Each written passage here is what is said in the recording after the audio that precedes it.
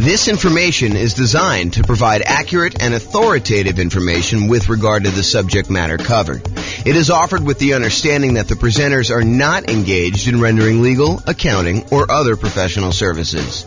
If legal advice or other expert advice is required, the services of a competent professional should be sought. Welcome to the Huntsville Real Estate Investing and Real Estate Financial Planning Podcast. Learn all about investing in real estate in Huntsville, Alabama, with a combination of real estate financial planning and modeling with numbers specific to Huntsville, plus syndicated, more generalized recordings of live and pre-recorded real estate investing classes, not all of them specific to Huntsville.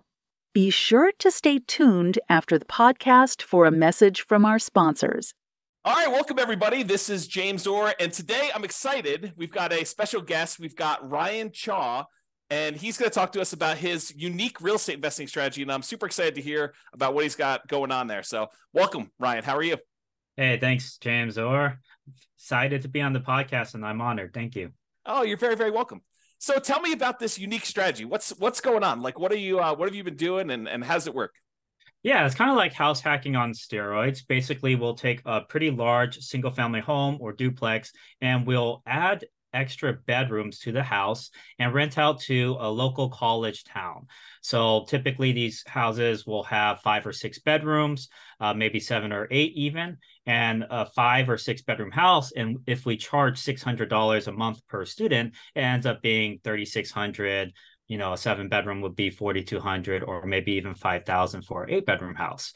And so we provide, really good local student housing, all amenities, really close to the campus. And, we just try to provide really great service and keep our students safe. Yeah, that makes a lot of sense. So basically you're taking the normal house hacking strategy, which is buying a property that you can rent out part of it while you're living in the property, is usually how we think about house hacking. And then so you're deciding to go ahead and take a property and then add additional bedrooms if you can, if it makes sense to do that, and then renting those out. And ideally your niche is really student rentals, to find something around a university, around a college town, and actually rent out to those guys. So is that pretty much what you're doing? Exactly. Yeah. Mainly college town students, but we're also near hospitals sometimes. And so we have fellowships, residencies, all of that. Typically, we also invest near kind of low median home pricing type areas. So that actually increases our cash flow. And typically our cash flow is anywhere from $2,000 to $3,500 a month after all taxes, insurance, and expenses on these houses. And so, I've got so many questions. So let me first start about how you're acquiring these properties. What are you doing? Are you going in there with typically 20% down? Are you doing like a 5% down where you're owner occupying them and then you're staying in one of the bedrooms yourself? Like, what are you doing to acquire them? Yeah, so I did a 25% down for the most part. I've done it where I bought like a second home and stayed in it for a bit and then rented it out afterwards. That was more of a 10% down. I kind of had to do it out of necessity because I couldn't really come up with the full 20% at that time.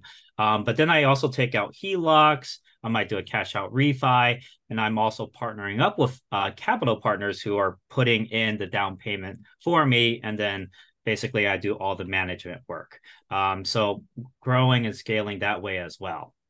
Okay, so you're basically, so some of the stuff you're doing is you're going to go in there and you're going to put 20% down or 25% down, and then you don't have to move into the property, assuming you're not moving into a lot of these properties. Is this something you started like when you were in school, or did you start this after school? Like, what'd you do?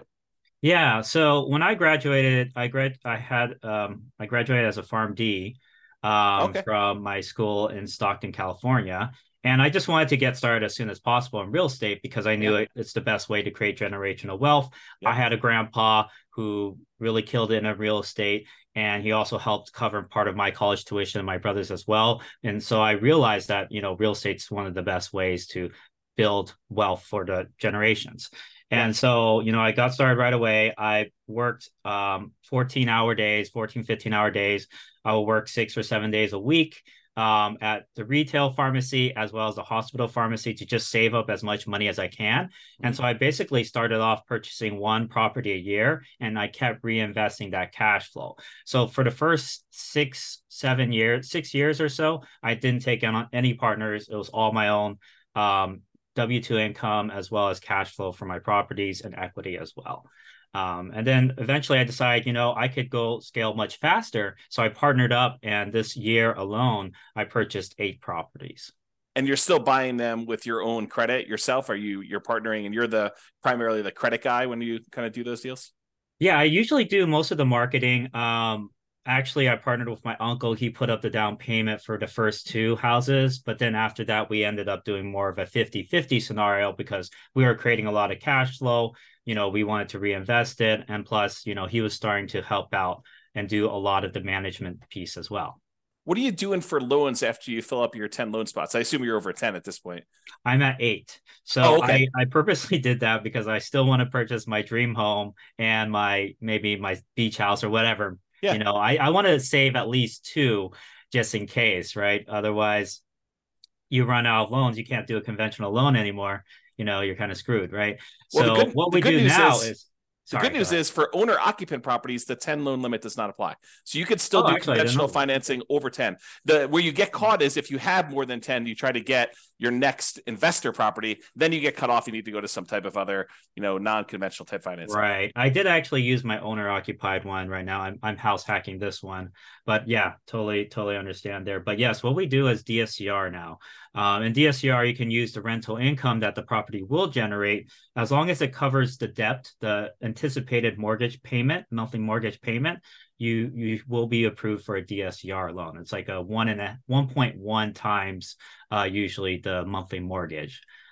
And are you seeing mostly 30-year fixed rate financing on those, or are they going to be some type of adjustable rate mortgage with a balloon of some type? 30-year fixed, yeah. I do 30-year fixed. My last one is 8.125%. So it's higher than the investor conventional loan, but not by much, because investor conventional loans, I think they're reaching high 7s, mid 7s right now, 7.5, 7.625, Are you using like a local bank or a national bank to do those kind of DSCR loans? This is actually a national lender. Yeah.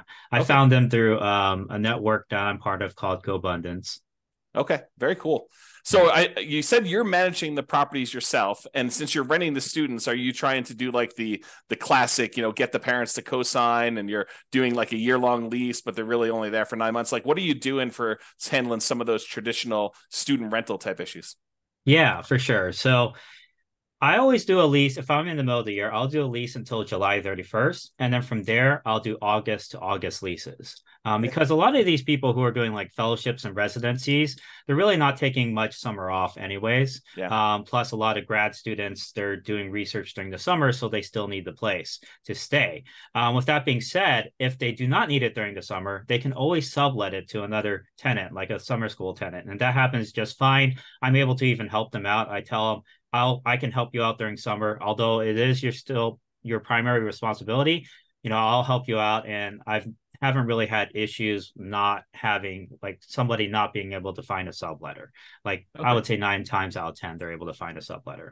And so are you co-signing? I would say it depends. So the kids have several ways to pay the rent. They could take out student loans. They can take out, might have financial aid. They might have a job. The most common way is their parents are covering the rent, right? Mm-hmm. So if you have the parents covering the rent, in that case, I will have them co-sign. And what's great about this method is you never have to deal with unpaid rent, because what parent is going to just stop paying rent for their kids' lodging, right? Yes, likely. Well, I've known some crazy parents out there. Maybe you find one that's willing to let their kid go. As long as they have a good relationship.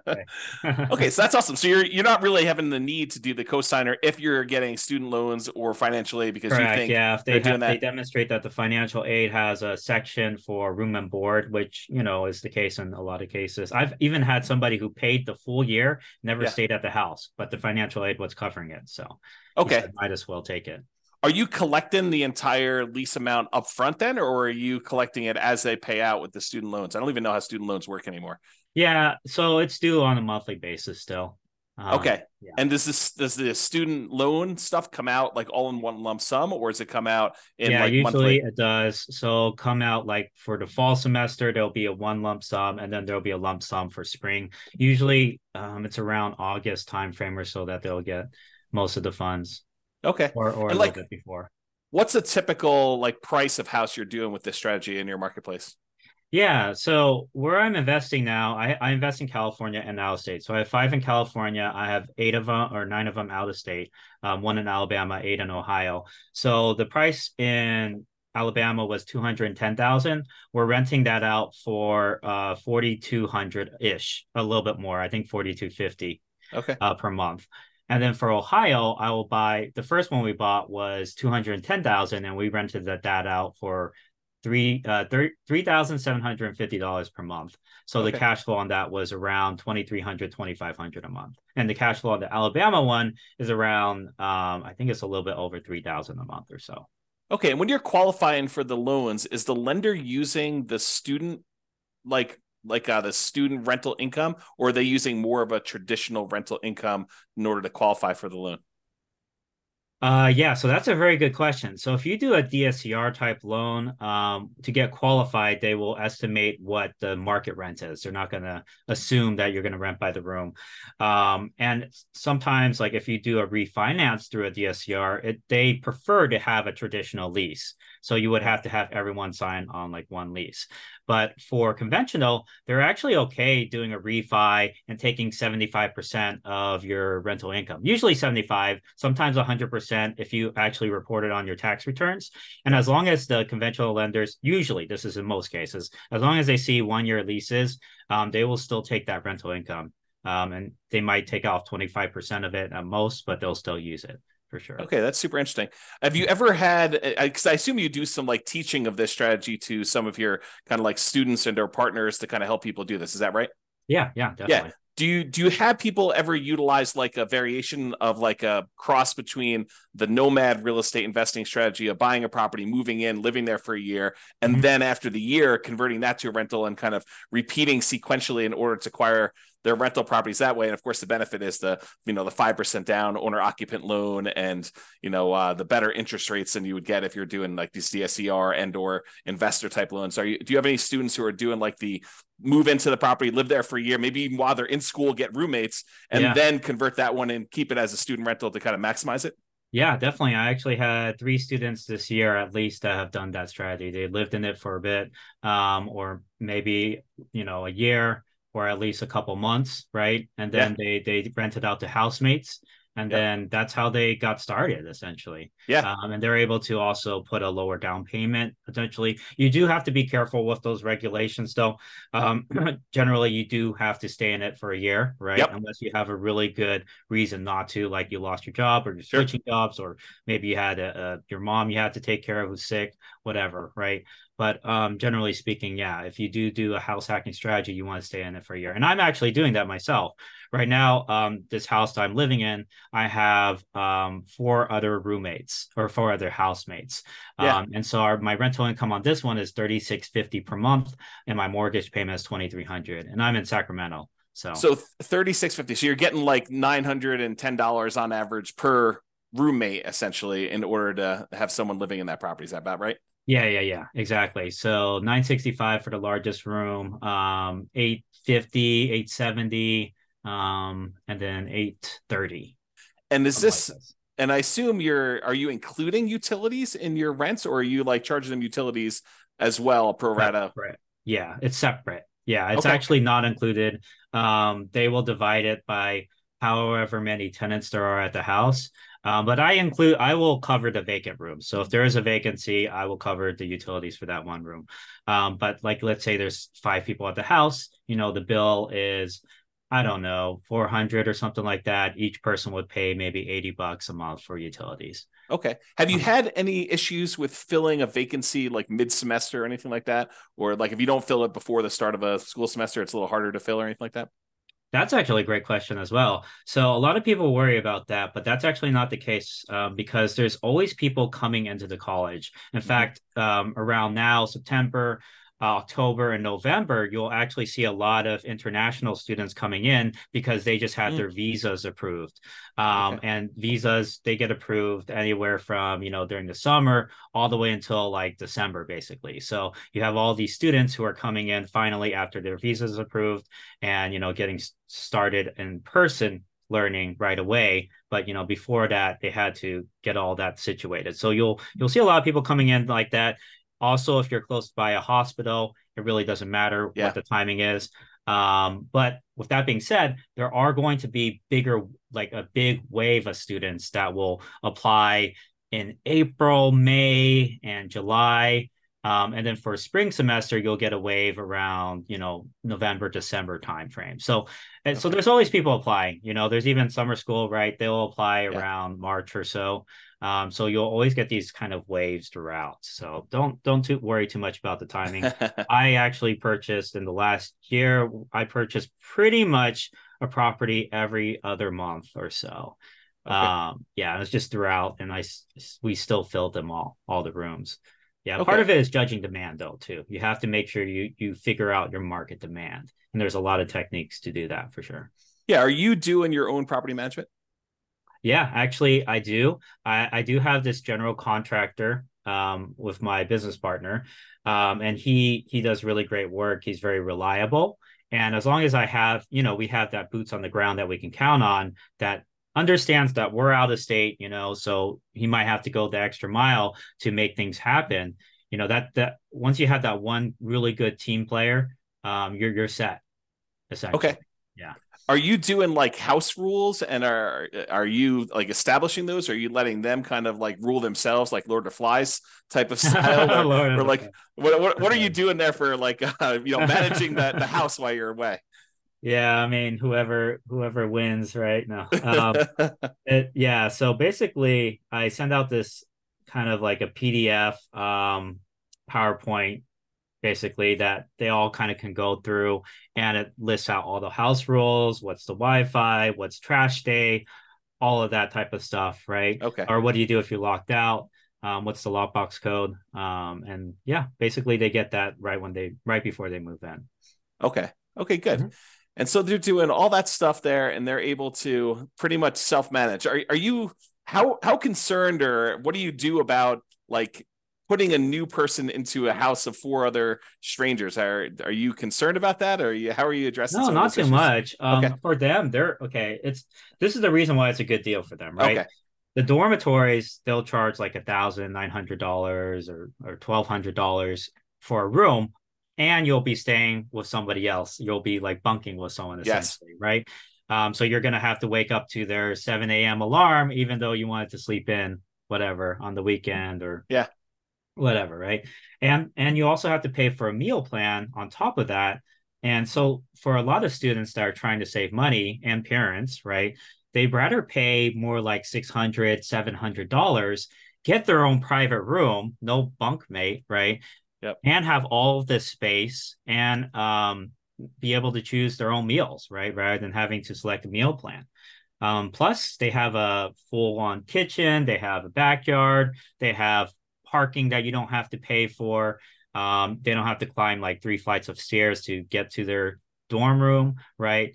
So it's very convenient for a lot of people, and it saves a ton of money. You're paying half the price for a lot more privacy. And so that's just, a lot better. When I was in the dorms, I shared the communal bathroom was with 30 other students. So it definitely is an upgrade from that. Yeah. So do you keep a certain ratio of beds to baths? Are you doing like, hey, no more than, 2 bedrooms per bathroom? Are you trying to keep a ratio of that when you're buying the houses? So the max number of bedrooms that can go to a bathroom is 3 to 1 typically. Okay. I know, I mean, my dad, for example, he had like 5 other siblings, and basically they had to all share one bathroom along with the parents. So it was pretty messy. But in most cases, people are willing to share with just like 2 other people. They just have to coordinate the shower schedules. And honestly, most of them aren't home. They're usually in class or in lab or studying at the library, right? And so they're only using the restroom to shower and sleep, essentially. Okay, interesting. Mm-hmm. So I know and I'm sure this varies market to market, and I'm sure you do some research on this. In my particular market where I happen to live, we have a occupancy law. It's called the it's called the 2+1 rule. And so you can only have 2 people plus 1 additional person, the 2 unrelated. So 2 plus one unrelated person living in a particular property. Are you like checking that as you go and do it, or is student housing like exempt from that rule, or what are you doing about that? Yeah, no, for sure. That's a very good question. We always have to bring that up because in certain markets, they'll have these ordinances and they'll actually have cases where, student potentially was kicked out because the occupancy limit was breached. So it's really important to be aware of the laws in your market. But with that being said, there are exceptions you can have. So there's something called like a change of use permit, where you can change the use of your house from maybe a single family home to a boarding house or a rooming house. There's also a variance, zoning variance. So you could pursue that and get yours basically as a special exception, since we're so close to the school, and we're bringing in professional students. Can we go ahead and do this? So the other thing to keep in mind is that limit is per unit. So if you have like a duplex, you can still have, let's say there's 3 unrelated per unit, then that's 6. If there's 4 unrelated, that's 8.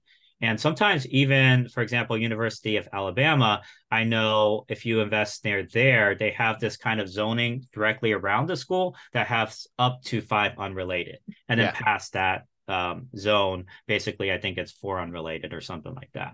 Okay. But yeah, you have to make sure you're keeping up with the zoning laws. But what I would do is contact a local real estate attorney and say, hey, this is what I want to do. Occupancy limits, what can we do about this, right? Because we're trying to offer, really good student housing.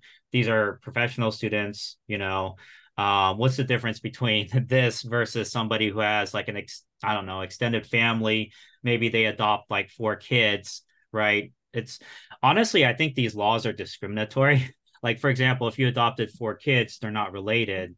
I mean, by blood, right? Wouldn't that be considered against the law, right? In our particular market, it's actually if they're adopted by you, they count as being part of your family. But I'm sure everyone is a little bit different. You got to go actually read the regulations. But in my particular market, that's how it works. Sure. Polygamy. I don't know. I don't know about that one. I'm not seeing many of those here. In my opinion, it's kind of inherently discriminatory. But I mean, also you have to make sure you're in compliance with the law. So you have to talk to a real estate attorney who's an expert in that. And that's kind of their job, to kind of make sure you're doing it correctly. Have you done this strategy outside like a local university or a local hospital sort of area? Like have you tried this just in a random spot?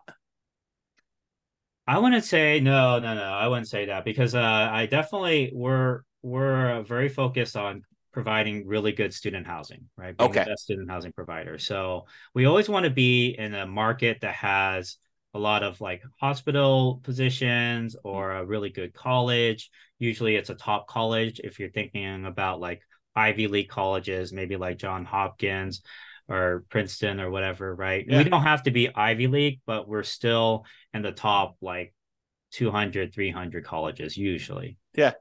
Have you done traditional rentals before, or has this been your strategy since day one? It's pretty much been my strategy since day one. My grandpa did do traditional rentals. He had a set of 6 flats in San Francisco. And so he rented out to families. He had so much trouble with that house. Like a hoarder tenant, a tenant who would stomp on his, like the ceiling above him at like 3 a.m. So like they're having like these parties at like 2 a.m. or something like that. So they're dancing at 2 a.m. So yeah, he had a lot of difficulty with that. The thing I like about students is, especially high quality students like juniors, seniors, grad students, they're really focused. Like they want to get that doctorate. They want to get that MBA, JD, MD, etc., engineering degree, whatever. So they're highly focused on their studies, and they're going to generally take care of the house too. I mean, they don't want to live in a pigsty, most of them. So they're going to be, some of the best tenants you will ever have, in my opinion. Some people think that, oh, it's a frat party or something like that. But honestly, I've had way better experiences with these tenants than, my colleagues have, my grandpa's had, my relatives, whatever. Right. Yeah. And are you doing some, I'm assuming you're doing like little things to cater to this group, like, keypad locks to let them in instead of having to do separate keys, and you can remove one and like all that stuff that I'm sure you're kind of really focusing in on. to cater to this group of students. Oh Are yeah, you and all the amenities we provide to cater towards that. We have like a Ring doorbell system, and they have access to it so they can see when their packages are delivered. okay? So that provides the safety. We have floodlights. We have study desks everywhere. We have a study room potentially. So yeah, it's basically very, very student friendly, And and that's really good students as well. you're furnishing the house to kind of get it ready for all this stuff. So you have like the central living room's got a TV and a couch and like furniture in there and study desks. I'm sure you just talked about as well. So you're doing a little bit of furnishing. What does it typically cost to furnish a student rental like this? Oh yeah, that's a great question. So it depends on what your budget is. You can Yeah. furnish a whole house for less than $3,000 or less than 2,000 even. If you Okay. go to like, let's say Facebook Marketplace, you can find kind of cheaper mattresses around $300 per full size mattress. So if you get like six of those, that's maybe like 1,800, and then the rest of it you get on Facebook Marketplace, that would be 2,500, for Okay. example, for a 6 bedroom place. But it's kind of up to you if you want to do what I do, and I kind of invest in really good furniture. I mean, it's cost effective, but it's also really good. Yeah. I go to Amazon, Walmart, and Target and Home Depot. Those are kind of like my go-to places, and Lowe's Yeah. as well. And then for kitchenware, you can actually save a lot of money on that. You don't need a fancy kitchenware set. You can just go to the Dollar Tree or the 99-cent store, and all the utensils will be like $1, right? Or plates Okay. and cups will be $1, but it's still really good quality. Like I use it all the time, Yeah. my house. So like the amount of furnishing you're doing, you're providing like a bed, a clothes dresser or something like that in their rooms, the couch in the living room. I'm sure. Are you doing a TV? No, You're, actually, you're not I do providing a not TV at do a all? TV. Yes, that's up to them if they want to bring in their own TV. I want to encourage studying, right? I want this to be a very Okay. good, You're quiet, the studious landlord environment that for wants them to people. graduate. Yeah. Oh, that's No, pretty no funny. beer pong, Okay. Yeah. But I So mean, it's up to them. If they want to bring in the TV and do that, that's fine as well. Like like I said, like I do keep a pretty good security deposit as well. So if something breaks and it's the student's fault, then yes, we could keep the security deposit. But in my 7.5 years of doing this, the probably the biggest expense I've ever had to replace was like a broken window, and the tenant had to, they covered all of that, right? So you're doing like 1 month's rent of security deposit, or you're doing larger than that? 1 month rent for Ohio and Alabama, and 1.5 in California. Because if you go past the limit, the state limit, you Yeah. have to pay interest on it. So those are the Okay. state limits. And so you're doing the maximum whatever you can in that particular marketplace after Uh, talking to the local attorney. yeah, I gotta look up California, but it was 1.5 last time I checked, I So when believe. you help your students do this, are they doing it in their local marketplace? Or are you just saying, hey, look, these are the 5 markets we've determined are really good for doing this. And I don't care where you live, you can go invest in these markets. They're better for this particular model than other places. So this model works anywhere. Okay. I mean, I'm in California. I have 5 rentals in California. Yeah. I've probably made at least like I've every house I've had has gone up at least 100,000. So I've Yeah. made at least 500K just from the appreciation over Sure. the 7 years I've been doing this. And that's because it's California, right? Yeah. So it depends on what your goals are. If you're really going for the cash flow, maybe California is not the best. You might be able to get like 1,500. Actually, I did get somebody recently, last month, who got like 2,200 or something, but it was a $600,000 property, right? So you're not going to have as great of a return on it. But still, with that being said, you can still cash flow 1,000 to 1,500 per month on the right properties in California, even during this time. As far as out of state, there's definitely a lot more opportunity, at least, being in California, right? So I've had a lot of people who were in the Bay Area. I think I have at least 4 or 5, well, yeah, over 5 actually, over 5 clients who live in the Bay, but then they rented, they bought out of state. Yeah. Because they wanted that cash flow. But then Right. again, I've also had a lot of people who purchase in state, San Jose, Riverside, UC San Bernardino, Stockton, Sacramento, Elk Grove. So, it works everywhere, Yeah. essentially. Just like, Yeah. do you want That's more appreciation or cash flow? Totally. No, that totally makes a lot of sense to me. Hey, are you like really comfortable with your deal analysis? Like, if I really drill into some of the questions about how you analyze deals and ask you some questions about stuff, how comfortable are you with that? Yeah, sure. Go ahead. Okay. Yeah. So when you do your deal analysis, what are you using for your vacancy number? 5% or so. The Okay, first year there's going to be a little bit of vacancy potentially. There could be. Like sometimes I get it filled within 2 weeks, but sometimes it could be a month, might be a month and a half, right? And that's pretty typical. So I'll put 5%, but I have back-to-back leases. Okay, so you're doing 5% for your vacancy number. What are you setting aside for maintenance on the property, and what do you include in maintenance? 1% of the total property price. So let's say it's like a $500,000 house. I'll set aside $5,000 a year, or 300,000. I'll set aside 3,000 a year. Okay. That's for, I mean, there's appliances that break down all the time. Maybe a toilet, maybe some plumbing issues. Every once in a while you have like a sewage line break, or replace a roof, or replace an HVAC. And that's why I say it's really important you make at least like $1,500 per month in cash flow on each property. Because let's say you're only making 100, or let's say you're making $200 in cash flow. You're only making like 2,400 a year. If you get a new roof, that's $15,000. That's like, I don't know, that's like 13, 15 years of your cash flow just gone, right? That's right. So like you have to at minimum be making like 1,500 a month, and most traditional rentals you can't do that. And if it doesn't do that, it's not really worth pursuing, because I mean that's 1,500 a month, it'll be only 10 months worth of cash flow, but then you're good for the next 30 years for that roof, right? It's a totally different picture.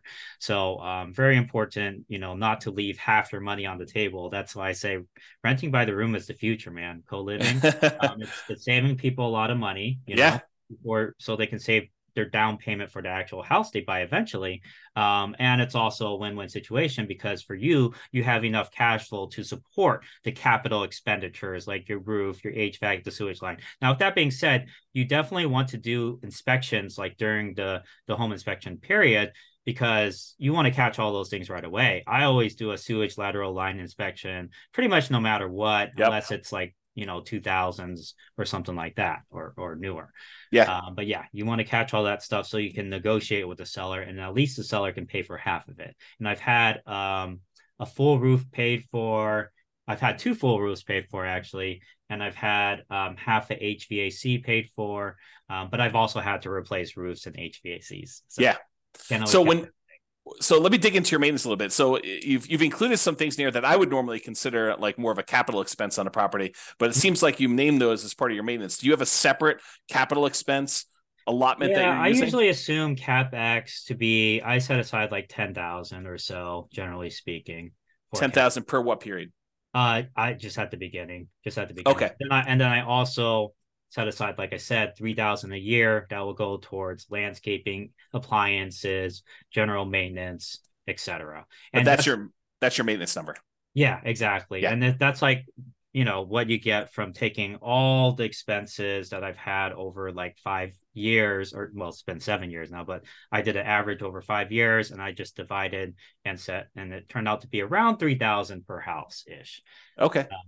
And how often are you doing paint and carpet? How many turns do you typically get out of paint and carpet with a student rental? Oh, yeah. So at the beginning, I might replace some of the carpet if it's really messy. What's nice is LVP, right, is $3 to $4 per square foot. That's actually really, really, really cheap. I mean, a bedroom will be maybe 120 square foot. That's maybe 360 for materials. Your guy charges labor. It might be, I don't know, 600, 700. I mean, it should be, but it depends on who you use, obviously. If you have somebody with a license, they might want to charge more. But you can have a handyman replace flooring. Okay. And so now going back to the deal analysis part, so we kind of got a better understanding of maintenance and CapEx and how you break that down. So as far as your personal expenses as being the owner of the property, I understand long-term rentals really, really well. I don't do any student rentals. What other expenses do you have on the property that you don't typically have on other rentals? Are there any utilities you're paying? What is considered an additional expense that you don't normally have on like these long-term rentals? It's very similar. The utility bills will be higher, but it's divided among the tenants, right? So you're still not paying it. As far as maintenance, you do have to counsel them to do certain things that maybe somebody who has lived at a house for a long time might know.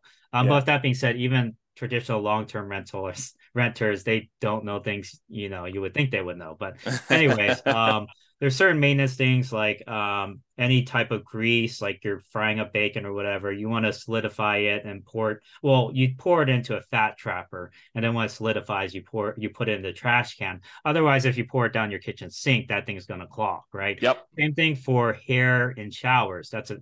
Happens all the time, right? Got to get a hair catcher. I also have a kitchen sink hair catcher as well, that I purchased, that they can, clear out when the hair gets high. But if they don't do that, I would say 6 to months in, you'll probably have some sort of, the shower's backing up, what do I do, kind of call, right? So you have to train them how to do these things, and it's all part of kind of like the move-in instructions / house rules.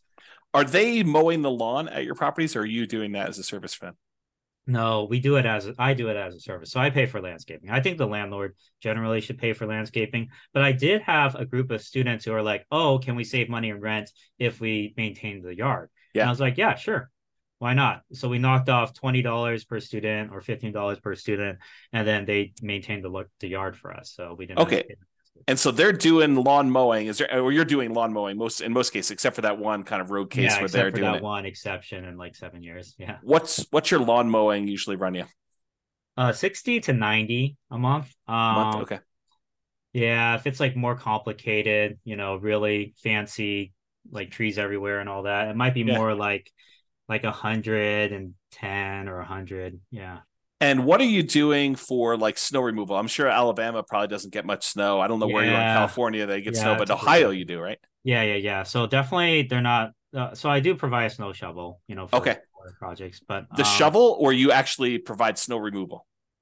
Shovel and snow removal. So it depends. Like there's a huge blizzard, right? Obviously, I don't want the kids going out and shoveling snow. I'll tell them that, But if it's light snow, they can kind of help remove the snow from at least the front of the house. But with that being said, like if there's a blizzard and it's really bad, we'll get a snow removal guy out there. Okay. And so you're kind of manually managing all these things remotely? Like yes, but I do also have VAs, and very soon I'm going to have an executive assistant. And we created SOPs, a scope of work for them and everything already. So they're going to be taking on that project sometime next month or so. Just because it's out of state and everything, sure. I'm like, it's nice to kind of offload some of those projects to other people. Yeah. Okay, that's really cool. So based on like the numbers you've gotten there, when you run your analysis, are you doing like a cash on cash analysis for your properties? Like, are you determining the cash number? Well, do you know what your cash on cash typically runs for these for you and your students in general? I don't need to know yours specifically. Right. So a lot of times it'll be above 20%. So like, I would say, maybe on the low end, 20%, but on the high end, we've hit like 50% cash on cash returns. I know it sounds like, is that real? It kind of raises red flags, but we've made that in some of our properties. Yeah, and when you do your calculation, I'm assuming you are taking into account vacancy and the maintenance numbers that we talked about, and I assume the CapEx numbers you're talking about. Yeah, you always have to take into account all of that. Yeah. And utilities and stuff like that for those. So yeah. Okay, good. So it sounds like there's some pretty good returns to be made here. And at those rates, I mean, paying off the property is can be accelerated if you decide that's your strategy. If you want to go and reinvest things and pay down your loans, or you want to acquire additional units in parallel, I guess you could do that too. You save it for down payments. And exactly. I actually paid down my very first property and then sold it for $437,000 to buy 7 other properties. So you re-leveraged. You basically went in, you bought properties, let it appreciate because we were in a very bull market, with the market going up last 10 years or so. That was my first house too. So 7 years ago. So significant amount of equity on that one. Yeah. And then you went and sold it. And then did you a 1031 or did you just kind of take the money, pay the taxes on it, and then go out and redo it again? Yeah. I would recommend 1031 if you can. But it did require reinvested all of it. And I wanted cash available because we know, the economy, no one knows where the economy is going, but it's good to have cash on hand. So I wanted that cash. So I was like, okay, let's just do this instead. Yeah. Are you a big reserve guy? Like, do you think a lot about reserves when you do your property stuff? Okay. Yeah. I always 100,000 in reserves. Where I'm at right now, at least 100,000. Otherwise it's like, you know, I've seen a lot of stuff go down in houses right after Yep. 7.5 years. When I guess like at the beginning, if you have like four properties, up to four properties, you could probably get away with like 25, 30,000 in reserves or so. Um, Unless you want to put everything on a credit card. And there are business credit cards, by the way, that'll do 0% for a year Sure. if you're worried. And there's also HELOCs as well, which you don't have to take out until you use it. But so I have all that. But then when you really scale, it's really important to keep a lot of capital in your pocket just because there's just things that come up. Yep. And I would say when you hit 10 properties, I would recommend having a good 80 to 100,000 kind of just as cash. So Or, you or think of maybe as a HELOC, maybe as a HELOC. Yeah. so you think of it in terms of a fixed dollar amount and less so in terms of like the number of months of the actual expenses you have on all of your rental properties combined, like like 6 months of reserves as an example versus your $25,000 in your account. You like to think of it in the dollar amount. Yeah, I usually do. Okay. I think about what I might have to eventually replace on each property as well. Sure. Right. And so Yeah. all of that kind of goes into deciding how much should we keep in reserves. Okay. So you're merging reserves with your CapEx account. Yeah, yeah. So Okay. a couple of reasons too, like, when and we've seen this recently, right? Banks are what do you call resolvent? What do you call it? They're insolvent. Insolvent. Yeah. Yeah, that's the word. Silicon Valley Um banks that we're talking about. right, exactly. And that's just how the banking system works, right? If everyone wants their money, they don't have it, right? Sure. That literally is the definition of modern day banking. So what happened in 2008 is all these people who took out HELOCs and all those banks started demanding, all that money back, right? And so one thing we're doing is pulling on some HELOCs, and we're okay paying some of the interest on that, Sure. just for the peace of mind to have that Yeah. liquidity, right? It's Because if you almost pull like it out and you put it in another bank, now they can't close the account. But if you paid off that HELOC or you don't use that HELOC, they can just decide to close that account. Uh, totally. it's actually written in the HELOC contract in most cases too. Yeah. So yeah, Yeah. if you're a Totally. real estate investor, keep that in mind, especially during these times. Good. Well, I'm glad you're doing the reserves. I'm glad you're teaching the reserves thing. Let me ask you kind of like a follow-up question about reserves then. Are you taking into account your reserves as a drag on your cash on cash return on investment? Are you setting aside like saying, hey, I'm acquiring this property. I know I need to have 6 months of reserve. So my total amount invested is my down payment plus my closing costs plus, my rent ready costs in order to get all the stuff ready to do it. Plus now I know that I've got 6 months reserve. So I'm taking that into account when I do my analysis. No, I'm not including that in the cash on cash return if that's what you're Yeah. asking, because I'm not dividing by 100,000 in reserves. I'm dividing by the down payment plus the closing costs plus the renovation costs. Yeah, and I guess when you have 100,000 that you're spreading out across 10 properties, you probably wouldn't allocate the full 100,000 to a new purchase anyway. But I Yeah, was thinking if you do that, like say, hey, in order to acquire this new property, the lender is going to require I have 6 months worth of reserves for this particular new property that I'm doing. So I'm that's gonna true I'm too. gonna I'm Yeah, gonna say, hey, look, I'm setting aside this 6 months of money. I need this money in order to make the investment. So in order to calculate my true cash on cash return on investment, I really do need to take into account that I got this 6 months worth of reserves yeah, drag, and yeah, I for can sure. I can count that these 6 months of reserves is in whatever it is, your savings Stocks and account bonds. or Yeah, yeah, CD or the stock market, even if you're yeah, willing to keep that kind of like there, and you can count that return as part of your overall return, but when you're saying you're doing your cash on cash number to 20% or whatever the really rough number we think you can do for it's yeah. a range obviously, but you're not taking that into account there, right? Right, right, not the reserves. Okay. But what's cool about reserves is like when you're getting approved and everything, you could still use like your 401k. They usually can only use like 50% of it though. And then for stocks, they might do 100% or they might do 75%. It Yeah. really depends on what lender you use. But keep in mind, you can also use your retirement funds as quote unquote, those 6 months reserves. Right. A lot of Yeah. times. Yeah. Yeah, that totally makes sense to me. All right, cool. I asked you this question. I don't know if I got a if you're Oh, we're a little sorry. all over the place. Oh No, no, yeah, no. no I just problem. I just I was Sorry. thinking about it again. I I made forgot. a list of some questions. So Yeah. when we talked about the turns for paint and carpet, how often are you doing paint and carpet in these kind of student rentals? Yeah, it depends on what area you're in. I've definitely invested in rougher areas. So, sometimes you get tenants that didn't take care of the Mm-hmm. property. So, you might have to do a whole house painting, but it really depends on what neighborhood, man. I mean, there's something called crimegrade.org. You can look on there. I would say it's pretty accurate for reporting, what areas have a higher crime versus others potentially.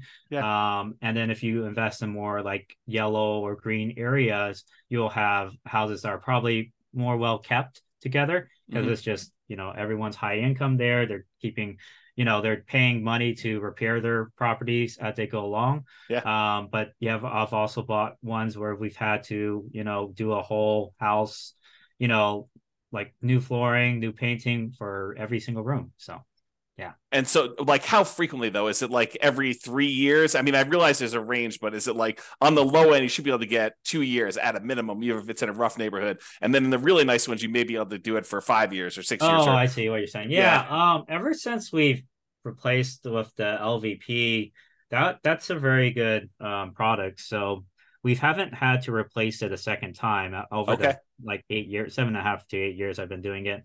As far as painting, we might do touch-up painting. It's great, like if you can keep the paint can, right? And sometimes the previous owner does keep the paint can, Yep. because you don't want to try to match the paint, right? So yeah, that's mainly like touch-up stuff. So Okay. I don't know if I asked you about this. Do you have any parking issues, or do you like issue parking Yeah, spots? that's a good point. Yeah. So one thing I don't do is invest in HOA neighborhoods because HOA is another level of government. They could say like literally, hey, we don't allow renters anymore. And they could be Okay. like that, because Yep. they're fast with their decisions, and it's Mm-hmm. not like the city where they have to go through this whole approval process, right? So I never invest in their HOA because they could limit parking spaces, all that type of stuff as well.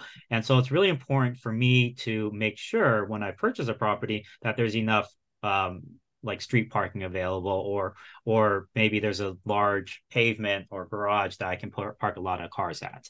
But Okay. I always assess that. It's very important to look at that. And usually I try to have enough parking for 5 cars at least. Okay. But with that being said, I'm so close to the school that I would say half the students will either bike or walk or take a shuttle.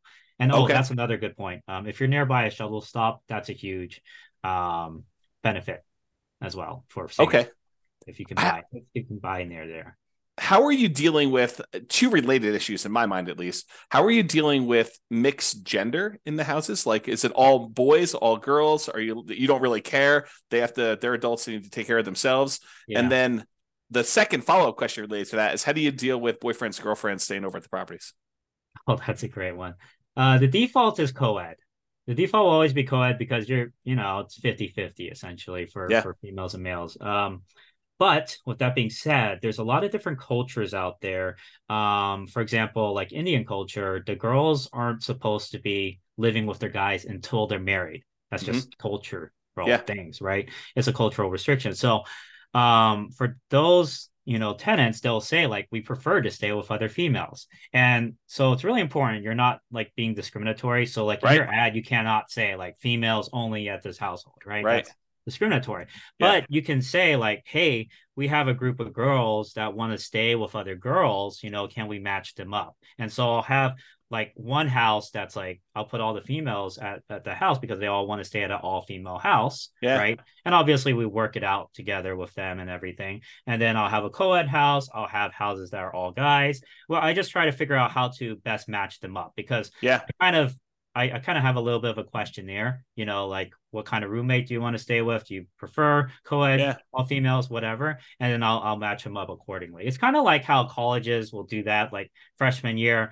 What qualities in a roommate are you looking for, right? Yeah. So, And so you're doing that level of like almost selection and pre-screening for yeah, your it's on tenants? my Google form. I have an intake form. Okay.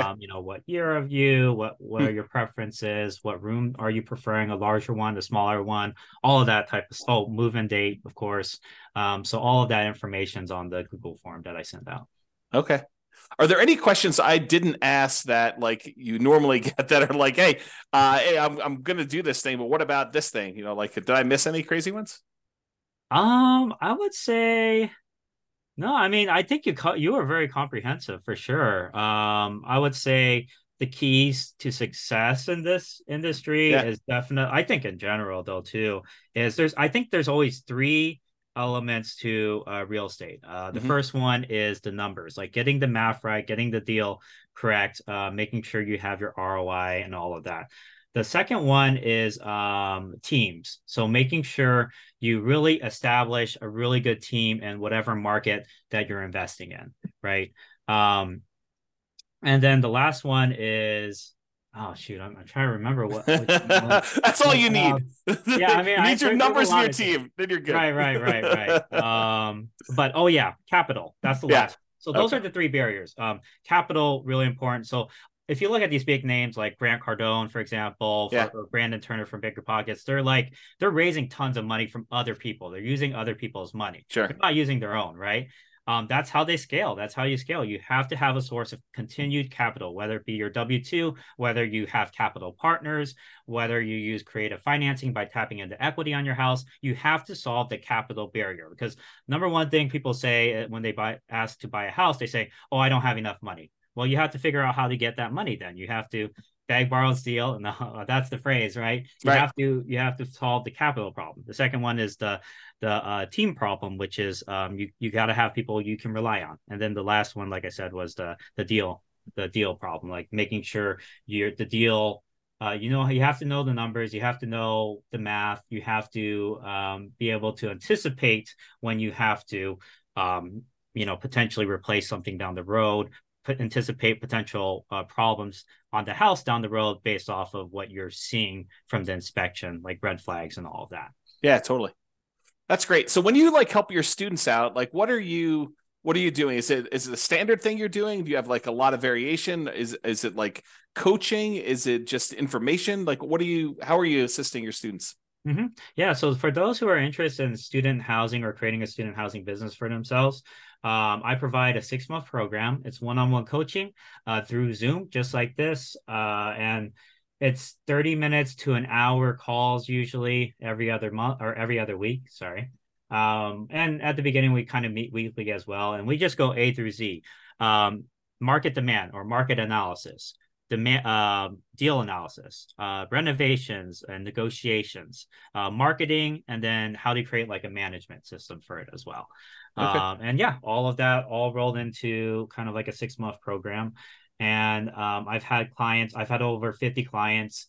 I want to say we've been in at least 20 different states already, nice. All across the US. And, you can invest locally. I would say at least 75% of my students invest locally. Okay. And so I've had at least, I think I had 12 clients in California. I've had clients all over the US for sure. So it works awesome. In every market. Well, that's really cool. So I definitely appreciate you coming on. Is there any last minute thing you want to do? I'll definitely put the link. You have something for people that are interested in learning more about this. I'll put that link in there. Did you want to put out a web address or a phone number on the audio as well? For sure. Yeah. So the best way to reach me if you're interested in student housing, I provide this free PDF guide that kind of gets you started on it and, shows you it compared to other methods. That's at www.newbierealestateinvesting.com/guide. So that's www.newbierealestateinvesting.com/guide. And newbie is spelled NEWBIE. And you'll also get, if you sign up for that PDF, you'll get regular emails from me about all the mistakes I've made, some of the things I'm doing currently, some of the strategies I found work really, really well. And yeah, it's just free information. That's awesome. I do appreciate it, Ryan. And thanks again for coming on and sharing all of your knowledge about this student housing stuff. I think this is a great strategy for those that definitely are having some challenges doing cash flow in their marketplace, with home prices having gone up really rapidly in the last decade or so. And interest rates are up a lot in the last year and a half, and rents are up, but not quite enough to kind of counteract those really high prices and those really high interest rates. So this is a great strategy, great solution for someone who's struggling to get cash flow. And, for doing a little bit more work. I don't think you're up all night doing your management of your student rentals, but it's probably a little bit more than just a regular property management job, but not that much more. Up until last month, I was still working my pharmacist job at 32 hours. So I was doing it all on the side. Yeah. Yeah. What do you think you put in, on average for a typical property? Like, what's a typical property management month look like for you in terms of Yeah, at the just time? beginning, it depends if it's like at the beginning or later on, right? But Yeah. at the beginning, probably 3 or 4 hours a week or so, just, to go through that whole process. But once you have your tenants in and everything, less than 2 hours a week, Yeah. Yeah. And, average. and Yeah, so you're trading a little bit of time for a lot more cash flow on your rental property. And so you could almost say, look, exactly. cash flow on this property, if I wasn't doing this, would have been whatever it is, $200 a month. But because I'm doing this little extra work, now I'm making an extra 1,000 or $1,500 a month in Yeah. cash flow on this. And you divide that by the number of extra hours you work, and you're still making, whatever it is, $200 an hour. I'm just Yeah, the making numbers return up, though. on time invested is insane for Yeah. leverage assets, right? So think about this way: if you get like 4 of these properties, they're cash flowing 2,000, 2,500 a month. You could be made you. I mean, this is like not everyone, right? It'll depend on your market. I Yeah. got a caveat, but like you could very well buy 4 properties, making 8,000 to 10,000 a month in cash flow.